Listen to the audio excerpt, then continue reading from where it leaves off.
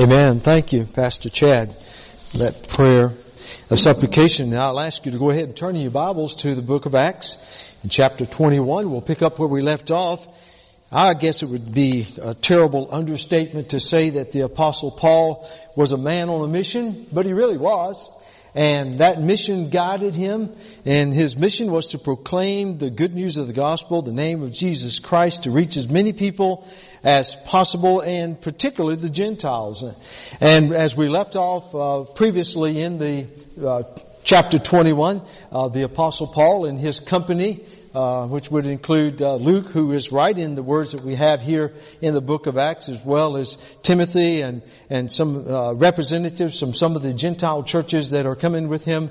And he's making his way to Jerusalem. That's his goal. That's the burning desire of his heart, is to get to Jerusalem, where he looks forward to delivering this offering, this love offering that's been collected through the regions that Paul has been preaching and planting churches. And the Gentiles have so generously and faithfully collected this offering, and they're not only sending the offering through the Apostle Paul, but they're sending representatives from their churches, and you'll see that spoken of later in the text this morning. But Paul is making his way there with an awareness, and we brought this out last time. It's not like Paul is walking blindly into Jerusalem thinking it's going to be a picnic and it's going to be a ticker tape parade and he's going to be a hero and that type of thing, because as early as chapter 20, Paul's been getting warnings himself from the Holy Spirit. That there's trials and there's tribulation and there's chains and all kinds of hardship. He's gotten warnings from fellow Christians there in Syria as he landed there in that region, making his way to Jerusalem. And he's even gotten a warning from a prophet that came and very dramatically demonstrated what was going to happen to him once he came to Jerusalem. But nonetheless, Paul persist in going to Jerusalem because this is what God has impressed upon his heart to do. And so we pick up in chapter 21 in verse 17, at the arrival of Paul and his crew, if you will, his traveling companions in the city of Jerusalem. And so let's begin reading there in chapter 21, verse 17. And when he had come to Jerusalem, the brethren received us gladly. That's Luke writing, that the believers in Jerusalem received Paul and Luke and all the ones traveling with Paul very gladly. On the following day, Paul went in with us to James, and all the elders were present. Now, it's interesting to note that here, in contrast to earlier in the book of Acts, you don't hear reference of the other apostles.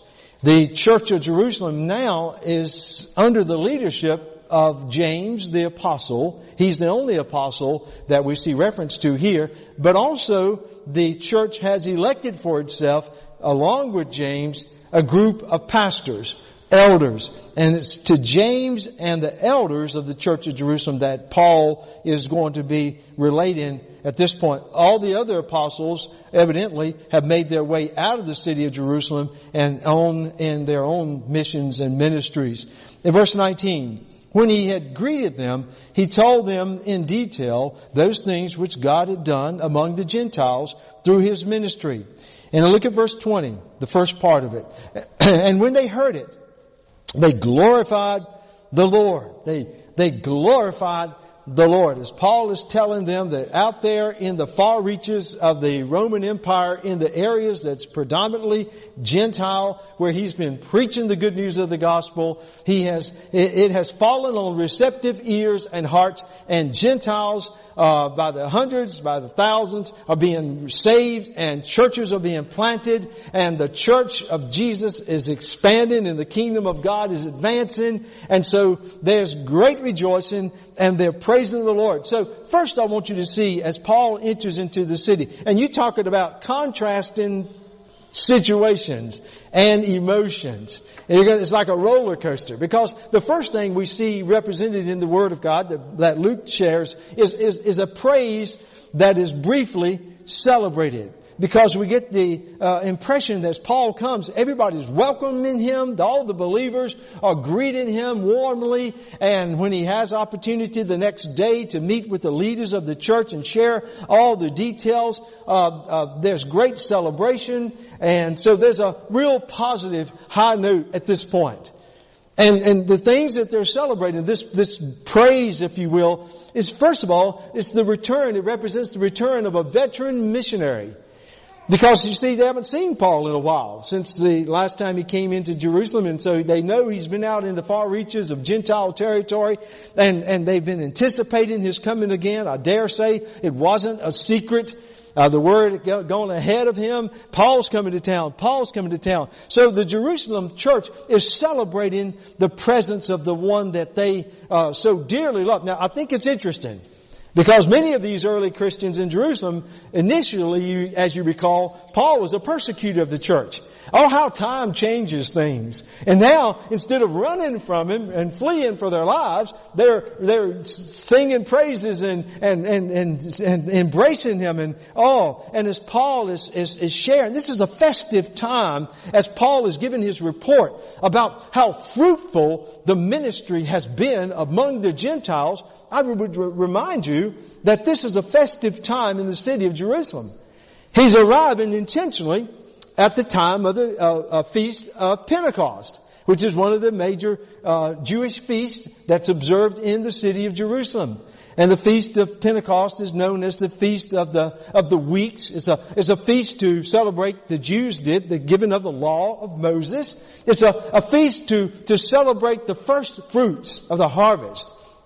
And so I thought it was timely that Paul was coming to say, here are the first fruits of the efforts of the gospel among the Gentiles, and so they're celebrating that. But Pentecost, folks, it's like 48 days after Easter, 48 to 50 days after Easter. So I guess somewhere in May, I think May 24th, I think I saw it would be the Sunday of Pentecost. So let's not forget that. You say, well, why? It's not a big deal. We're not Jewish. Well, you know what? Have you forgotten the fact that it was on that first Pentecost the church was born? It's the birthday of the church. I do believe that maybe the early Christians there in Jerusalem didn't forget that. They remember that first Pentecost from Peter and James and John and Andrew and all the disciples with the other 100+ people that were gathered in that place there in Jerusalem. And the Spirit of God fell down upon them, and there was a great evidence of the power of God in the speaking of foreign languages and the healing of the lame and the proclamation of the word boldly. Oh, listen, what a day that was when the church was born. So who's to say they didn't have a party or something to celebrate the birthday of the church? But anyway, it's a festive time, and Paul coming to town and sharing this great report, and he's received warmly by the people there. But also, don't forget, I shared with you, Paul is not traveling alone. He's intentionally bringing representatives from the Gentile churches throughout Galatia, Asia, Europe. So he's got representatives from Ephesus and Galatia and Thessalonica. And so the church, we're told, they're receiving not only Paul, but they're embracing their Gentile brothers. And that's significant, because it speaks to the unity of the body of Christ. And so this is a wonderful time. It's a celebrating time. But also, I'm sure we can't overlook the fact, even though Luke doesn't give a lot of attention to the offering, you don't see anything referred to the offering. It was a big deal to Paul. He wrote in his letters to the church at Corinth and church at Thessalonica, he was reminding them of the importance of them giving this offering to help. And so I'm sure a part of the celebration was the fact that here comes Paul with this very generous love offering from their Gentile. Now, I emphasize that. This was an offering that was collected by new believers in Gentile churches to help with the needs of the Jewish Christians in Jerusalem. It was significant for two reasons. Number one, they needed it. When you broke, a gift of money comes in handy. And so, because of the persecution that they had been subjected to, because of the famine that had come across the land of Palestine, the Jewish believers there in Jerusalem were suffering. They had financial needs, they had physical needs. And so this offering was very timely. And so Paul knew that. And so they're celebrating, I'm sure, that this offering. In fact, Paul says in 2 Corinthians chapter 8, verse 20, about this offering, he calls it a lavish offering. So it wasn't just a little few, chump change that he dropped in the offering plate. This was a substantial amount of money to help so this generous offering spoke volumes about the depth of the love and the commitment of the Gentile believers to their Jewish Christian brothers and sisters in Jerusalem. But even more important to the Apostle Paul, this offering not only helped with financial and physical needs, but it helped to unify the church. Because this was a bold statement made early on in the life of the church by Gentile believers to their Jewish brothers and sisters. Look, we are in this thing together. The diversity of the church was coming together, and there was celebration over the unity that this offering represented at that time. I think about the diversity of the church today.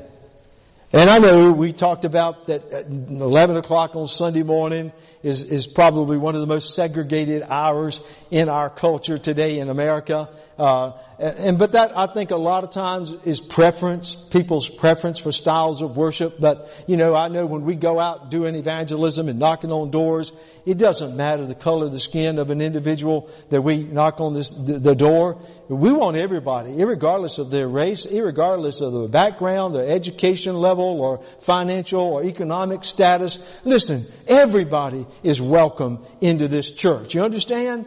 And so the diversity is something to celebrate, and I believe the church is grasping this early on at this time. And as high a note of celebration and as positive as this time is, it shouldn't surprise us one bit to know that when the church is celebrating, the adversary is hard at work, planning how he can disrupt that celebration. And certainly Satan is always looking for opportunities to derail the church, to disillusion the church, and disappoint and discourage the church. Not just in the first century, ladies and gentlemen. He does it today. You can just about count on when things are going good in your life and God is doing great things in your life, whether it be individually or your family or in the church. Brace yourself, because our adversary, the devil, is not sitting idly by. And nor was he sitting idly by at this time. That's why I say this was a praise that was briefly celebrated, and we'll see that as we progress further here in the book of Acts.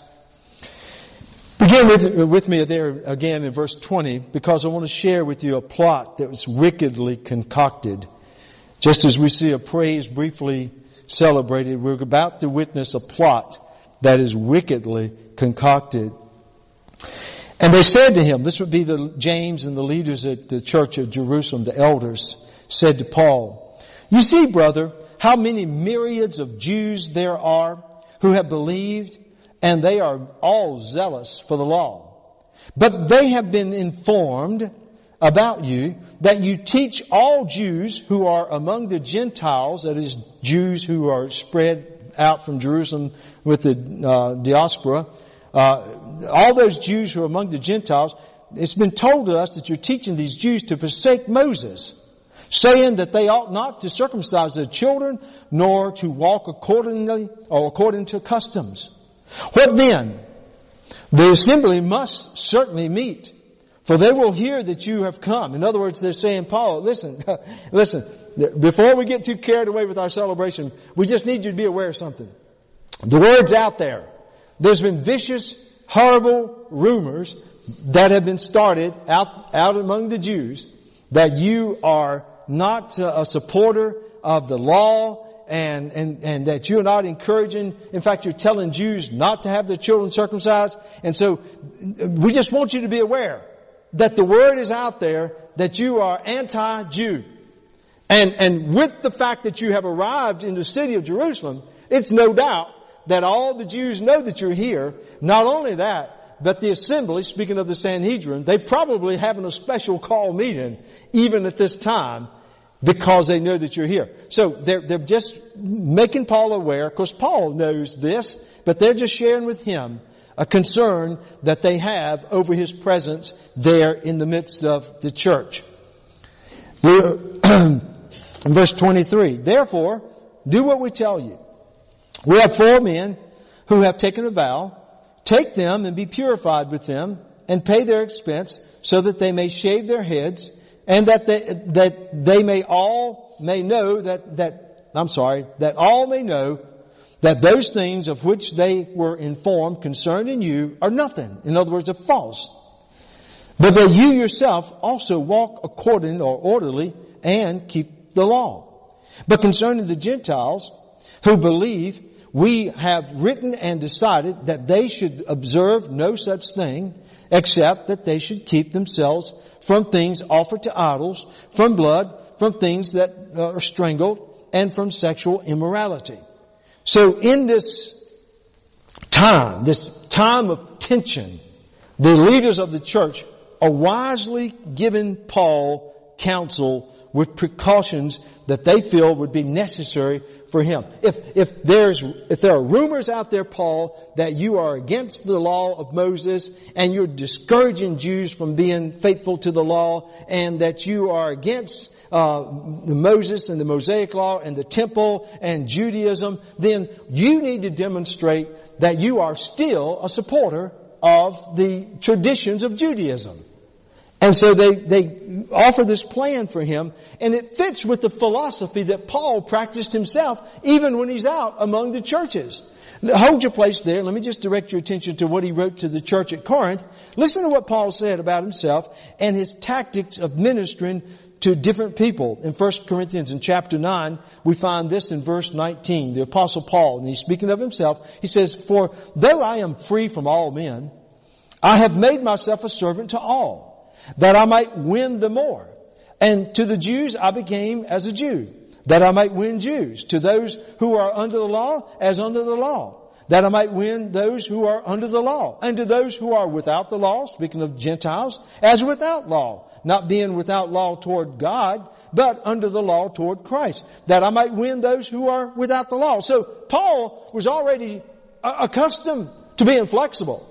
He would adapt to whatever situation he was in. He was willing to adapt to whatever people group he was in. He never compromised his convictions. He never compromised his faith, but he was always willing to adapt wherever it would promote the spread of the gospel and bring people. So they're trying to cast Paul in a favorable light among the Jewish people gathered in Jerusalem. It's interesting because they already have 4 young Christian men who are of Jewish descent, who have taken the Nazirite vow, which is a very sacred vow out of the Old Testament, you may recall, when a young man decided to take the Nazirite vow as a vow of consecration and setting himself apart for God.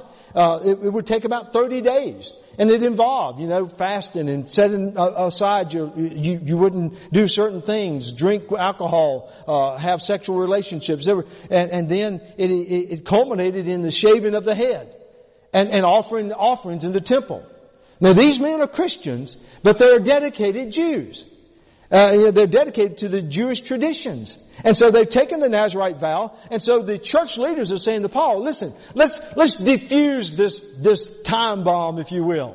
If you'll just simply go and be their sponsor. Now Paul couldn't actually participate in the full rituals because he was not observing the 30-day period for the Nazirite vow, but the law allowed for those who would celebrate with the persons taking the vow. They could go through a week of purification themselves and then be able to go into the temple to celebrate with those who were devoted to the Nazirite vow. And so they're saying, Paul, do this. And in doing so, this will be this will put you in a favorable light among the Jews who are here in Jerusalem. And it would dispel some of the vicious rumors that that have been spread out there in the Roman Empire about you. So everything seems to be in place. But I think it's interesting. I don't want to leave verse 25 without pointing out the church leaders there in Jerusalem, even though they said there's nothing wrong with encouraging or allowing Jewish Christians to observe Jewish traditions. It's a cultural thing. There's nothing wrong with that. The church never advocated Jews stop being Jews, even though they were Christians. They could still come to the temple to worship. They could still come and participate in the prayers. They could do things like the Nazirite vow. They could make offerings if they so chose to do that. But they never said Jews had to stop being Jewish, even though they were Christians. But the church leaders in verse 25 says, but concerning the Gentiles who believe, we have written and decided that they should observe no such thing. What they're basically doing is saying, but having said this, we never stipulate that Gentiles need to do these Jewish traditions in order to be a part of the church. They don't have to worry about keeping the festivals and the feast and doing Nazirite vows and the cultural things that Jews did. So they wanted to make sure that the Gentiles were not under that obligation. You may recall back in chapter 15, Paul and Barnabas came back to Jerusalem because this was an issue. When the Gentiles were first being reached with the gospel, there was a lot of pressure by some of the Jewish believers to make the Gentiles be circumcised and go through the rituals of Judaism. And the church wisely in council said, no, this is not necessary. They've been saved by grace. They're covered by the blood of Christ. And that's all that they need is their faith in the Lord Jesus Christ. And so the church is re-emphasizing that right there. So now with this scenario put in place, Paul is going to be going to the temple with these 4 men that he's sponsoring financially because they had to pay to have their head shaved just the right way, to offer their hair in the offering and for the cost of the offering. So everything is put in place, and he's going to the temple with these men. Let's pick up in verse 26 because we'll see how fast the enemy is ready to launch an attack. Verse 26, then Paul took them in, and the next day, having been purified with them, entered the temple to announce the expiration of the days of purification. In other words, related to their Nazirite vow. At which time an offering should be made for each one of them, which Paul underwrote financially. And when the 7 days were almost ended, the Jews from Asia, seeing him, Paul, in the temple, stirred up the whole crowd and laid hands on him, crying out, men of Israel, help! This is the man who teaches all men everywhere against the people, the law, and this place, speaking of the temple. And furthermore, he also brought Greeks into the temple and has defiled this holy place. For they had previously seen Trophimus, the Ephesian, with him in the city, whom they supposed, and I emphasize supposed, that Paul had brought into the temple.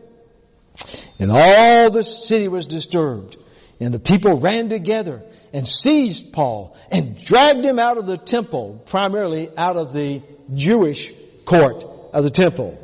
They dragged him out of that portion of the temple, and immediately the doors were shut.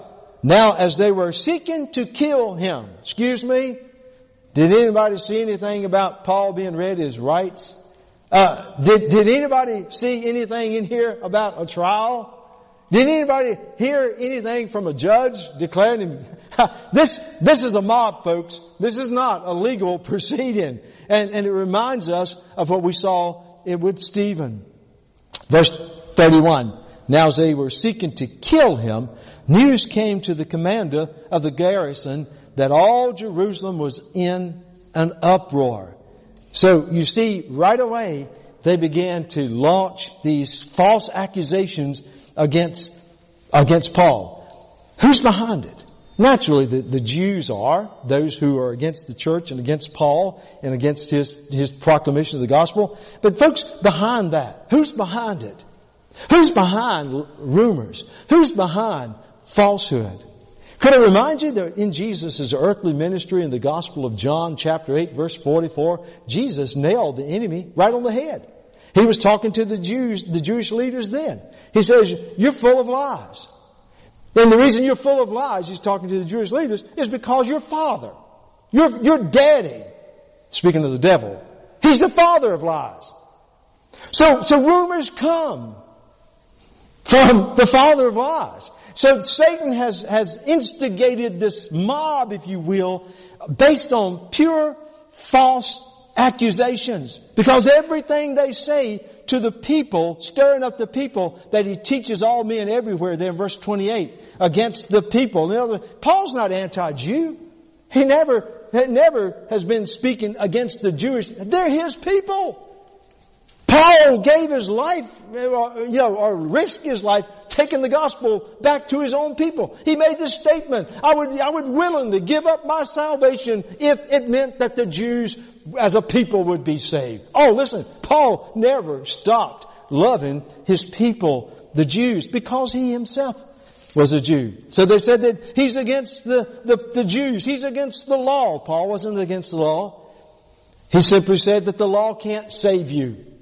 The law makes us aware of the fact that we are sinners and that we are in need of a Savior. We're in need of the grace of God. He wasn't against the law. He wasn't against the temple. Yet they said, hey, he hates this place. He wants to destroy this place. Hey, and so, you're talking about the big three right there.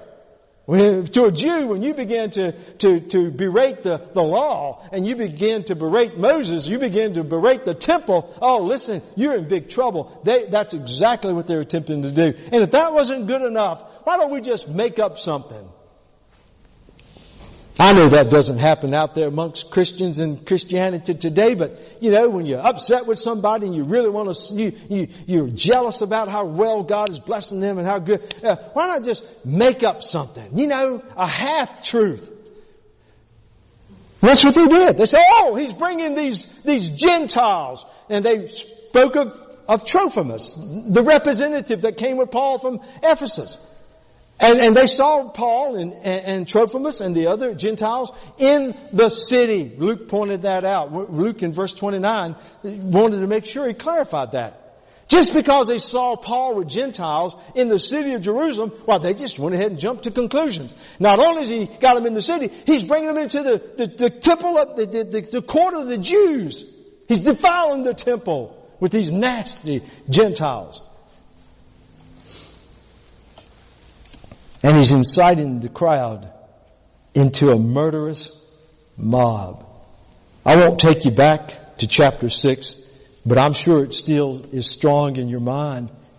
A young, devout, very articulate preacher by the name of Stephen stood boldly and faced down the Hellenist Jews in arguing from the Scriptures how Christ was indeed the Messiah. And they couldn't argue with him. They couldn't debate with him because the Scripture says he was filled with the Spirit of God.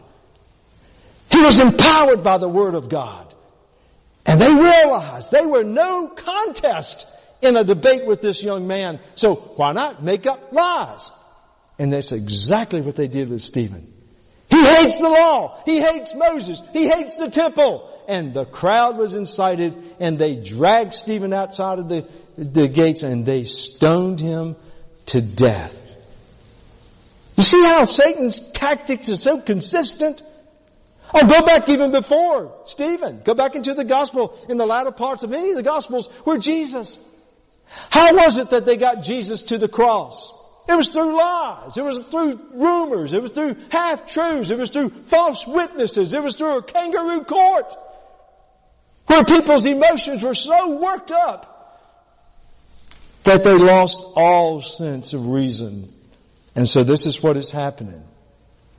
Now, it's interesting here as we see this whole chaotic, dangerous, explosive situation developing there in the temple court.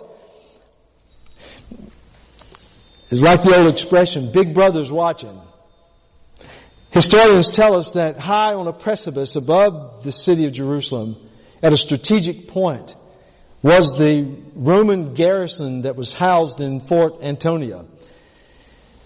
over 1,600 soldiers and cavalry. They were there to keep the peace in the strategic city of Jerusalem. Not only was the fort located at this precipice that had a bird's eye view of the city of Jerusalem, but they had watchtowers along the walls and watchmen in these towers. And they saw right down in, they had a very pivotal view of the temple complex. Why? Because if anything was going to break bad in Jerusalem, it was going to be in the vicinity of the temple. And so they're watching. Not only this, anytime there's a feast in Jerusalem, whether it be Passover, Pentecost, listen, they know those Jews. They know they come in all zealous and pumped up. If there's going to be a riot, more than likely it'll be during the time of the feast. So when this riot is breaking out, this mob is developing, then it didn't take long. I imagine up on the hillside, up in that watchtower, the alarm was going off. They didn't have an electronic alarm. They probably had something like the Flintstones. They pull a big bird's tail. And they go, bark, bark. and they were telling the commander, all of Jerusalem is on fire. It's about to explode down there. Now when you tell the commander the whole city's in an uproar and his whole livelihood depends on keeping the peace. Listen, he doesn't call down and say, hey, can you tell me? No. He doesn't send somebody to check it out. He rounds up a lot of soldiers. How do we know it's a lot of soldiers? Because Luke tells us in verse 32, he immediately took soldiers and not one centurion. You may recall a centurion is a leader of 100 troops. He didn't take one centurion, he took centurions plural, which means he had multiple hundreds, 200 plus Roman soldiers, and they ran down those steps down to the temple complex to the city of Jerusalem. And when it says, and when the Jews saw the commander and the soldiers, they stopped beating Paul. That's a convenient time to stop if you're doing something illegal, you know. But folks, just as the devil is working diabolically behind the scene, don't forget that our Father who has the best viewpoint, who is in charge, God is providential. He knew that Paul was going to go into Jerusalem. He knew that there would be an uproar. He knew that Paul would take a beating. I imagine when Paul gets to heaven, he said, Lord, couldn't somebody else have gotten a few of those beatings along the way? But anyway, he knew all this was going to transpire. And he knew that if he wanted to save the life of his faithful servant for future service, better get a lot of troops there in a hurry. And he did. And so we see the cavalry comes on the scene. And so I want you to see as we read further a prophecy fulfilled completely, because, we see from verse 32 to verse 36 how what was prophesied by the prophet Agabus earlier in Caesarea is actually coming to be right now. In verse 32, he immediately took soldiers and centurions and ran down to them. And when they saw the commander and the soldiers, they stopped beating Paul. Then the commander came near and took him, Paul, and commanded him to be bound with 2 chains, just like Agabus said. And he asked who he was and what he had done. So he's just all he knows is a riot, and this poor guy's getting beat like, a criminal. And so he's trying to find out. He's thinking, this has got to be a bad guy. If one guy is creating this commotion, he's got to be some kind of a criminal. So he's asking. And some among the multitude cried one thing, and some said another. That's chaos and confusion for you. And when he could not ascertain the truth because of the tumult, he commanded him to be taken into the barracks. And when he reached the stairs, he had to be carried by the soldiers. Folks, the people were so angry. They were so bloodthirsty. They were so murderous that they were trying to reach and claw and try to get to Paul. And the soldiers were having to carry Paul, probably over the shoulders. They literally carried him to the steps to get him out of the sea of the mass of confusion and violence. So when they reached the steps, in verse 36, for the multitude of the people followed after. So they're still following the soldiers, following Paul, and they're saying, away with him. Translated, kill him. Kill him. Kill him. What do they say to Stephen? Kill him. Kill him. Kill him. What do they say? The crowd gathered before Pontius Pilate's porch there. What do they say about Jesus? Kill him. Kill him. Now let's put him on trial. Let's see. No, let's get rid of him. Kill him. Kill him. Kill him. Why would you say these things were happening? You know, back in Acts in chapter 20, earlier in chapter 20, Paul says, you know, I've been warned by the Spirit of God. I'm going to Jerusalem, and there I will face tribulation and I will face chains. He was warned by disciples on his way to Jerusalem. He was warned by the prophet Agabus on his way to Jerusalem. Well, was the Spirit of God trying to stop Paul? No. If he wanted to stop Paul from going to Jerusalem, he could have stopped him. He stopped him before. He could have stopped him then. So why was the Spirit continually giving Paul these warnings along the way? I believe it was to test his resolve. If he was going to be the prophet to the Gentiles that Jesus had called him to be all the way back there in Acts chapter 9. If he was going to stand before judges and governors or emperors, how strong would his faith be? I believe Jesus was testing Paul just to see if his faith was strong, or to let Paul see how strong his faith was, to let the church see how strong his faith was. Sometimes God allows some pretty hefty trials to come into the lives of His people who claim to be His followers today. And He's not trying to trip you up. He's not trying to tempt you. The Scripture says God doesn't tempt, but God will test. And I believe sometimes God will allow things to come into the life of a believer that are painful, that are hard, that we just don't understand, as a way of testing, knowing what He's got in planned in the future for us, knowing that He's got a calling on our lives, and it's going to take great faith. And that's why it so disturbs me when I hear the health and prosperity preachers on television saying the opposite. And saying, oh, listen, if you're a true follower of the Lord, then your health's going to be good. And if you're really true and sincere in your faith, then you're going to be wealthy. You're going to have lots of money. You'll never have to worry about money. That's a lie. It's a lie, because the Bible tells us there will be times of testing. Listen to the Apostle James. He spelled it out very plainly. Most of you know this by heart. James is writing to those early believers who are facing these trials. He said, my brethren, count it all joy when you fall into various trials, knowing that the testing of your faith produces patience. But let patience have its perfect work, that you may be perfect, in other words, mature and strong and complete and lacking nothing. So in the face of the trials, the hardships, the pain, the things that aren't God disciplining you, but God allowing to come into your life, rather than get angry at God, rather than go around wringing your hands, be still in the presence of God and say, Lord, I sense You're allowing me to walk through this fiery trial. I sense that You're allowing me to face this hardship or this painful time. Lord, I pray that I will be faithful. I pray that I will be patient. I pray that I will wait and persevere. And I pray that my faith will be made stronger for whatever it is You have in store for me beyond this.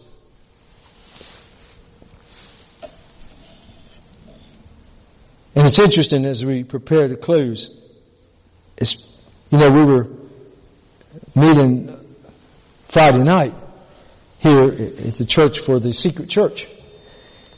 A very, very powerful time of intense Bible teaching started at 7 o'clock, and I think I got home about 2:30 in the morning. We got 2 breaks along the way, but that Dr. David Platt, president of the International Mission Board, speaks like a machine gun. But we learned a whole lot. But it was interesting. As I was studying this scripture and he made it known, Pastor Tim was telling me that just before this broadcast, this simulcast was supposed to happen. And Dr. Platt is speaking, teaching very counterculture. He's boldly proclaiming truths from the Word of God that go absolutely in the face of the current pagan culture in which we live. He was speaking and preaching and teaching from the Scriptures against homosexuality, against abortion on demand, and many other things that are eroding our culture today.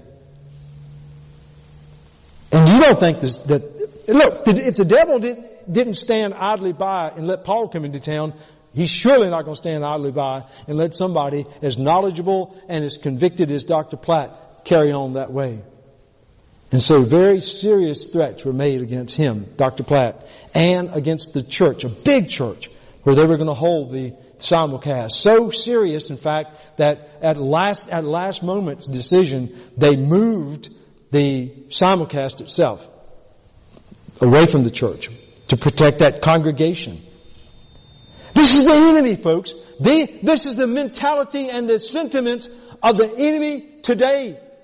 He's engineering groups of people that are sinful, that are very evil, and they are very vicious in their attacks, and they target those who practice biblical Christianity.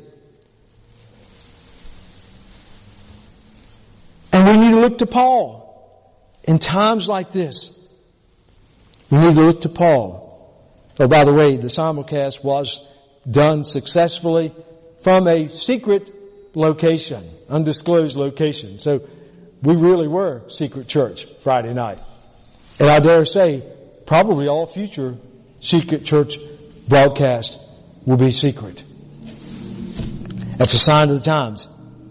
But I want you to see in the last verses 37 through 40, that Paul didn't raise a white flag. He didn't fret.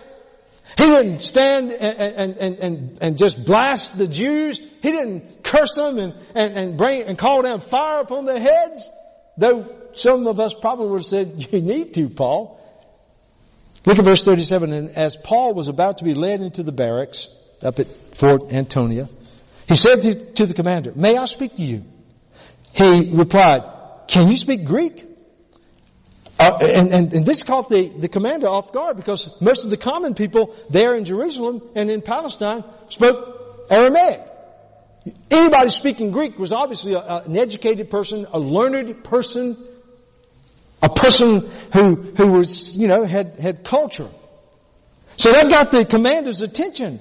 And look what he asked Paul in verse 38. Are you not the Egyptian who some time ago raised an insurrection or a riot and led 4,000 assassins out into the wilderness? You see, immediately when he came down, he saw like I told you, the tumult and the riot and the mob, and everybody was beating on this one man. He thought, aha, we caught the Egyptian. See, there was a group of terrorists, Jewish terrorists, who were committed to overthrowing the Roman Empire. And the one fellow that was leading this was known as the Egyptian, Osama bin Laden. And so he's leading as many as 4,000 others. And it's interesting, the term that Luke uses to describe this group of terrorists, the assassins, it literally means dagger. They were very stealthful in how they worked. They would mingle into crowds. Kind of like Boston Marathon bombers. They wouldn't mass up an army and go against. They were very stealthful, and they would go in among the crowd with these long, sharp daggers. And they would single out Romans. They would single out supporters, sympathizers of Roman Empire, and they'd just come up behind you real quietly, like and before you know it, you had a sword in your liver, and they just quietly slide on out. And they were wreaking havoc. And so the Roman commander's thinking, oh, we got him. This has got to be the assassin, the Egyptian. Paul says in verse 39, no, I'm a Jew from Tarsus in Cilicia, a citizen of a no mean city. And that doesn't mean that they're bad, okay? Not like, in a city somewhere. He said, this is not a small town I'm from. He says, I'm from Tarsus. Tarsus has a university. Tarsus has a university that rivals Athens and Corinth. So look, I'm not just, simple guy. I'm not from just Roxborough. He said, I'm a citizen of an important town. And I implore you, permit me to speak to the people. Man, if that was me and they just been beating me nearly to death, I said, get me out of here. Please. Take me out of here. But Paul says, could I just have a chance to talk to the people? And the commander is impressed. So when he had given permission, Paul stood on the stairs and motioned with his hand to the people. Now look, folks, this is a miracle. And when there was a great silence, I guess they're thinking, this guy's crazy. I don't know. I want to hear what he's got to say. He's going to stand here after we nearly killed him and he wants to talk to us. And not only that, this is the wisdom that Paul uses in his circumstances under the inspiration of the Holy Spirit. These are all Jews. So he cuts off the Greek. That's why it's good to have more than one language. See? That's Spanish. Okay. Yes. That's all I know. But Paul had the wisdom to stop speaking the Greek that impressed the commander and go to the Hebrew that got the attention of the people, and that silence grew even greater silent. So his incarceration now becomes a pulpit. And you know, the Apostle Peter, talking to early Christians in 1 Peter chapter 3, he's telling them that they will face hard times. He's telling them that they will face times of suffering. And he says, you know, through these fiery times of trial, if you go back and read in 1 Peter chapter 3 verse 13 through chapter 4 verse 14, Peter's saying, use that opportunity. Use that. He says, sanctify the Lord God in your heart. And always be ready, no matter what. Always be ready to give a defense to those who ask you a reason for the hope that is in you. No matter what's going on in your life, be ready to tell them about the hope and that is in you. And Peter says, do it in meekness and in fear. Don't arrogantly look down your nose when people are treating you bad and spitefully and talking about you and spreading rumors about you. And you know, look for an opportunity to share Christ with them. That's what Paul is about to do. And we'll see that. So I ask you this morning, where does God have you? How is the culture treating you? If you tell me, you know what? I'm going along good. Everybody likes me. I've not come up across any opposition. Everything's just going along just smoothly. I would challenge you to question the sincerity of your Christian faith. Because I know the tenets of our faith and I know the culture in which we live. And I stand here today to tell you that if you are truly, boldly telling the truth of what the gospel is and what the Bible stands for, there's no way in the world that everybody is going to like you and like what you stand for. You are going to encounter resistance. They may not beat you up. They may not try to kill you, but I'm just telling you, you stand for the Lord as Paul did, there will be resistance. Be ready. Sanctify the Lord God in your heart and be ready as the Apostle Paul is now to share the gospel.